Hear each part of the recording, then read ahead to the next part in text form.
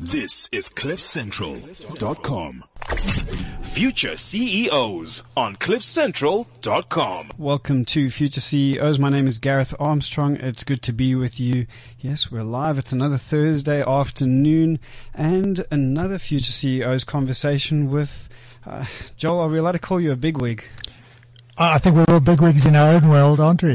We certainly are. But you're a bigwig from a interesting world, which is, of course, rugby, and then moving into business. And we're going to talk about your journey today. Welcome to the Future CEOs studio. It's good to have you here. Gareth, thanks very much. It's lovely to be here, and nice to chat about two sort of parallel careers and lives. And I mean, that's really what you're alluding to is a past career in sport and obviously how it's sort of translated into where we are today. And that's the voice of Joel Stransky. Many of you will remember that kick. I think I wonder how many times people bring that up with you.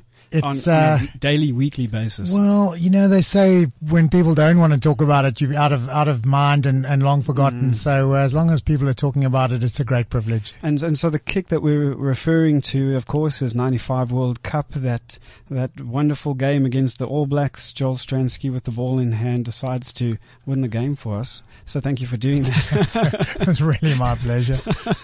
Absolutely.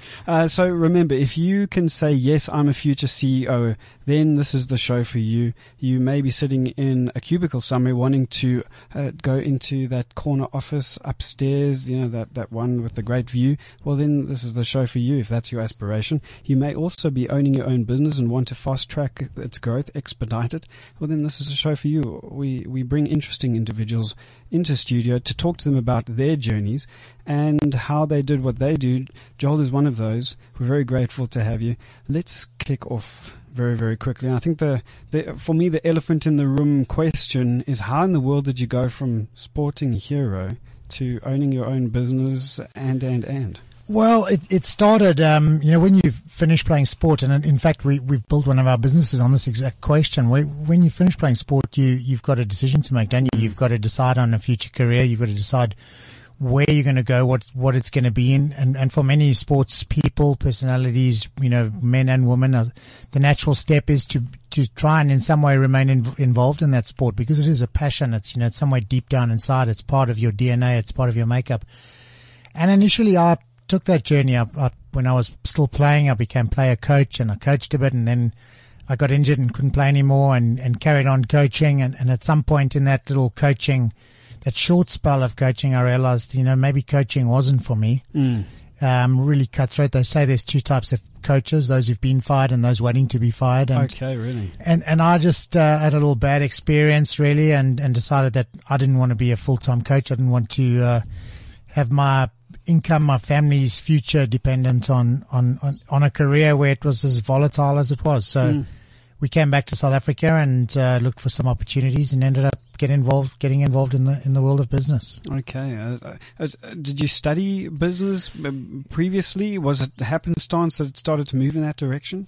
Well, so that is one of my regrets in life. I was doing a BCom at the University of Natal and didn't finish it because I embarked on this journey of playing professional rugby, and you know, it came with its own set of great values, and I achieved more than I could ever have dreamed of achieving on the sports field. So probably the right decision. But if there was one thing I definitely should have done, I should have finished my degree. So I did have a little bit of a background, but probably not as much as it should have been. Well, I mean, I look out into the world and I look at so many different business leaders, and some of them are qualified, some of them aren't, some of them are CAs, some of them have a standard 3 or standard, they're dropouts. Yeah. And so there's this diversity in business that, certainly stands you in good stead no matter who you really are. Well, I think Richard Branson was one of those, wasn't he? Exactly. And I mean, I'd love to have as much cash as he's got, wouldn't we all? But it is, and a lot of those billionaires are real entrepreneurial types who've made their money out of thinking differently, thinking out the box, thinking laterally, putting their dependence on the detail in the hands of the right people who do have those degrees, who can go and help them make it happen. but it's their relationships and it's their ability to think differently that's got them where they are. Well, let's go into your journey a little bit. So you did speak about then leaving professional rugby, moving into this coaching, where you kind of felt like it wasn't really for you. Then you started to evolve again. Talk to us a little bit about that evolution. How did that begin to take shape? Well, I don't think it's a steadfast process, and for me it was a little bit of trial and error. I got involved in a property development business and more so on the sales and the marketing side. You know, there wasn't quite a perfect fit, so I left, and then at that point, probably the best thing that could have happened to me happened. George Rotenbach from Megapro approached me, and I'd met him a few times, and we became really good mates, and I went to work for him in the world of commercial sport. So the great thing for me was I learned a huge amount about business in that world where, you know, my heart still lay. It was very much around the commercial rights of South African rugby. It was around assisting Ian Riley in certain elements of the bid book for the 2010 Soccer World Cup. It was Cricket World Cup hospitality. There was just so many, you know, those little strings in sport that were created variation firstly, which is someone like me. I'm a little ADD, and I need that variation to keep me inspired and keep me motivated. But most importantly, it gave me a great insight into relationship building, into the commercial side of sport, into the real economics, the accounting side. And that's really, that was my first step into sport, and I grew in that role tremendously. George was an unbelievable mentor for me. And you know, at some point the journey comes to that point where someone who's driven and independent and wanting to be CEO of his future, you know, also stepped away and became a little entrepreneurial, but that was for me the groundwork and where all the hard yards were done. So I want to ask two questions here. One is on the confidence side, which a senior executive at ABSO, in an interview with him once, he described it as his crisis of confidence. When he moves into an arena where previously he knew exactly what he needed to do to get a particular kind of outcome, then he moves into another area and suddenly it's a whole different language. I'd like to hear about your experience with this crisis of confidence. Did you experience that? So I didn't experience it then. Okay. I have experienced it. And in fact, I think, just like we talk about many rugby players being confidence players, I think business is about confidence as well. Which is to your point. But I've found that step into the entrepreneurial space, I found it a little easier than maybe someone who looked like the guy you spoke to found. I found it quite inspiring in many ways to be, you know, to have your fate and destiny in your own hands, to be in charge of your future, to be doing everything you can for you and a business partner, as opposed to be working for someone else or a corporate. And Megapro at that time was part of the Prime Media Group, so it was very corporate-y. So I found it quite enlightening. I did suffer at some point from a proper confidence dent. Okay. I went from, you know, that entrepreneurial space. I was approached and joined the LTech Group, and I became sales and marketing director of LTech Netstar, and then became the CEO or the MD, the group MD. And then I left and went to Steinhoff, and Steinhoff put me in a position and promptly sold that business, and I didn't get on with the new management, and they got rid of me. Okay. You know, so that for me was a huge failure to have someone say to me, listen, you don't fit in and you don't toe the party line and you're out. And you know, in the space of 24 hours to be really, you know, diving in head first, and very shortly after to be chucked out the door. That is a proper confidence, knock. And so a bit of a right hook. A right hook to the solar plexus, and I think below that as well. Exactly. But you know, life is about these little knockdowns. Life is about getting knocked down. You can't always be on top. You can't always be winning. You lose the odd game, you lose the odd battle, and you get up and you go again. And I really want to be able to ask some of those questions to you in just a moment. I do want you to talk for a moment to the young sportsmen and women that are out there who are listening to this, but I don't know if this happens all the time, but it does seem to happen. Often you are pulled into a position, and Klubi, who unfortunately isn't here today, my co-host, is also experiences this in her own way because of the celebrity status that she occupies, where you're pulled into a front of product kind of role. You're a sales individual. People let you in the room. Why? Because you've got the big name and this background. Your experience on that? Well, is it negative? No, it's definitely not negative. Okay. It's hugely positive because it, as you quite rightly point out, it gets you in the room. You know, and I think there's a lot of people out there who have similar roles where they can bang the doors down and they don't necessarily get the door opened. But I think if you come with a name from international sport or celebrity status like Shlubi, and it's a real shame she's not here because I do adore Shlubi. She's, you know, we've known each other for a long time and she's a wonderful lady and you can tell I'm a little angry that she's not here today. Oh, she's listening. Yeah, good. Where are you? But the critical thing is if you've got a name and you've achieved something in sport or you have that celebrity status, it gets you in the door. But getting in the door isn't enough to do a deal. You know, it opens the door. What you've got to do is you've got to go in with a value proposition that makes total sense because businessmen and decision makers won't buy something because they think you're a lacquer oak. They're going to buy something because it's the right decision for their business. So you still have to find a way to motivate that and position it in such a way that it is the right decision for them. Well, we're constantly talking, when we talk to younger, aspirational future CEOs, we talk to them and we try and help them understand that it's not enough to create a facade. You really have to have that substance behind you, and I think that's what you're saying. Yeah. So it's not just about the substance; it's about positioning. For me, I always think about who I buy from, why I buy, and when we do invest and we do make those decisions, it's because it makes sense for our business. It's because it creates value in some way. So I always try to put myself in the person's shoes who I'm selling to, who we're positioning our solutions with. And try and find a way to give them a business case where it makes absolutely perfect sense and it's a no-brainer.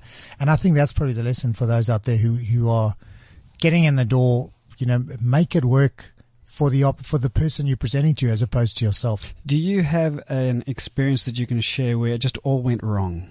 So loads. The thing is, someone like you, people perceive you in a particular kind of way as never making mistakes, although you've shared that there have been you've fallen There's down been a few plenty. times. There've been plenty. So share one that is memorable. Well, that really taught you something. So I mean, if I just go back to first in my MegaPro days, you know, when MegaPro and the sports market is about saying to, I don't know, an SA Rugby, let's use SA Rugby, and it's a good example because right now they are doing things really well. They've just signed up a new sponsor on the back of their shirt. I understand they're about to, you know, announce a new vehicle sponsor. So things are going well. And to be quite frank, the team are at the bottom of the pile at the moment. They're not in a great space. Not performing great, yeah. So as much as there are great signs and there's, you know, maybe a good future ahead, it's probably not a good time, or it's the perfect time if you position things right for a sponsor to get involved. So I mean, I remember trying to pitch certain of the SA Rugby brands and in particular the Bulls. So understand when in 2002, 2003, around about that era, if I remember correctly, the Bulls had lost 12 or 13 games in a row. There was one Super Rugby season they didn't win a game. They were sponsorless, and we eventually managed to get them a sponsor. But I banged on every single door. Every single sponsor said, look, you know, we think the Bulls might come right, but we don't want to associate our brand with a bunch of losers.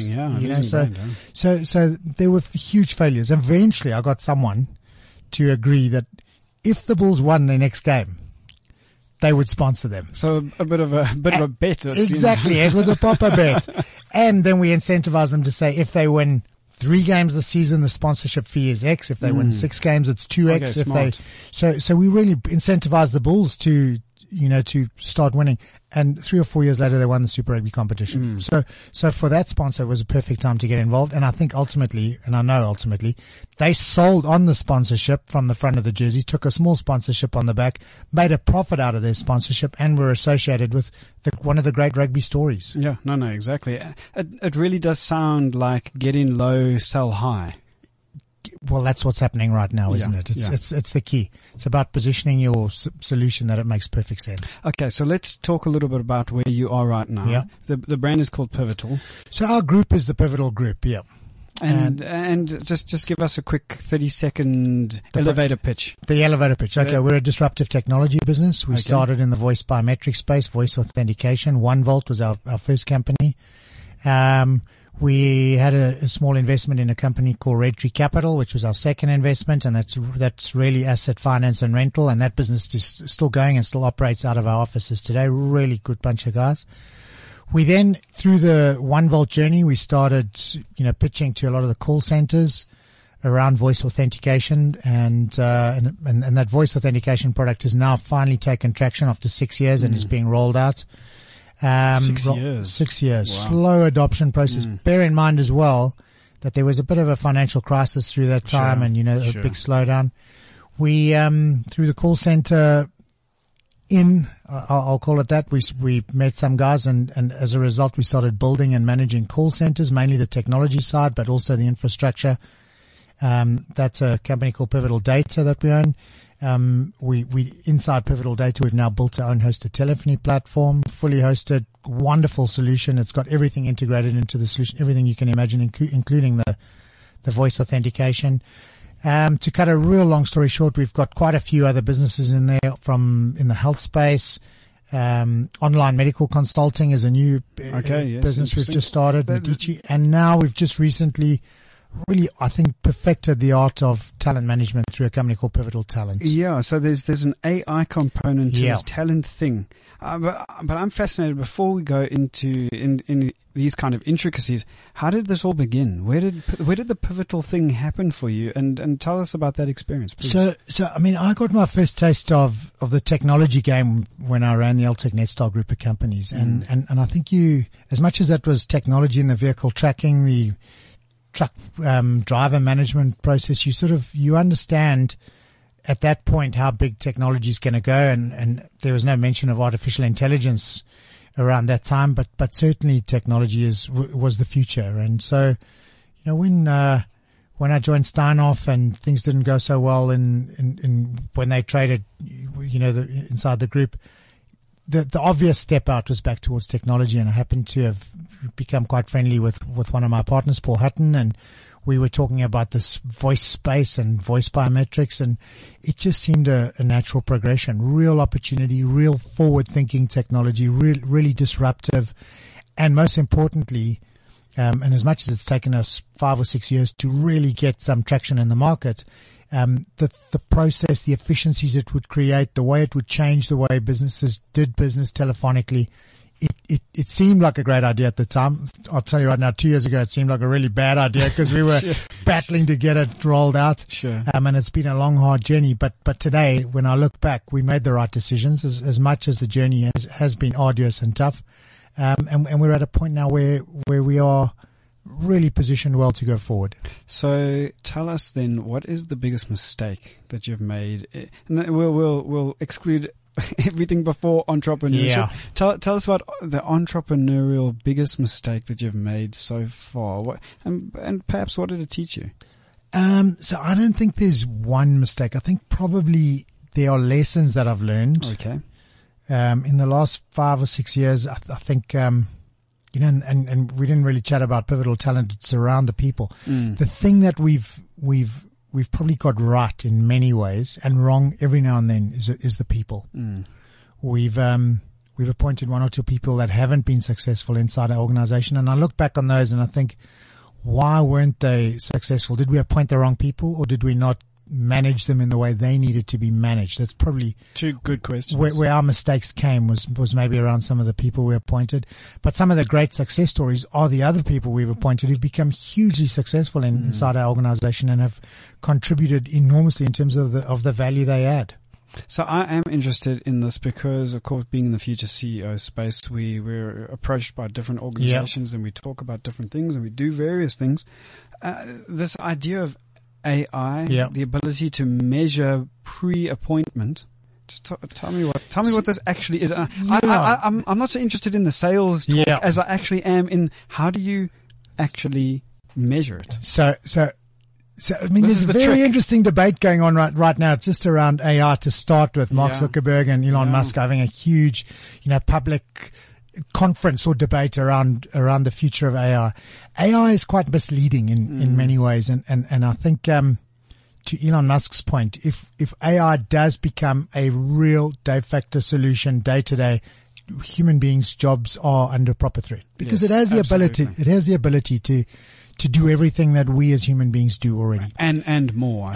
So it's a scary prospect. Yeah, it is a scary prospect. So our solution is probably more about augmented intelligence, which is really the human and artificial intelligence combined. So we certainly don't, advocate that we get rid of the human element completely, because I think it's a huge part of the process. How the solution works is really about trying to understand an individual better than them, better that we laugh about it, but better than their mum and dad know them, so that when we do give them career guidance advice, or we do understand who they are, what they are, in terms of where they should be best positioned in the recruitment space or in the talent management space inside an organization, we are then able, understanding and knowing who that person is. And obviously there's a bit more because we understand by a little bit of pre-consulting the culture of the business, the KPIs, those elements. We are able to screen, match and rank them in a role absolutely perfectly. Okay, but how? I mean, how intrusive is this process? Because that's kind of what I'm thinking. Yeah. You really have to know some serious things about me in order to know me better than my parents do. So I mean, people have been doing it for a long time, but they've been doing it in just different segments or different pillars of the behavioral sciences. I mean, psychometry has been out there for a long time. Yeah. You know, there's other the neurosciences, industrial psychology, team dynamics. You can go on. There's loads of the different sciences, but each one of those dives quite deep in its own pillar, as opposed to working in a multidisciplinary way. Okay. Our system works in a multidisciplinary way. We do have, in this country, we have a skills test. In other parts of the world, we call it an assessment, because in this country we can't use psychometrics till we've interviewed the candidate, and our solution is designed to be right up front in the process as opposed to right at the end. Okay.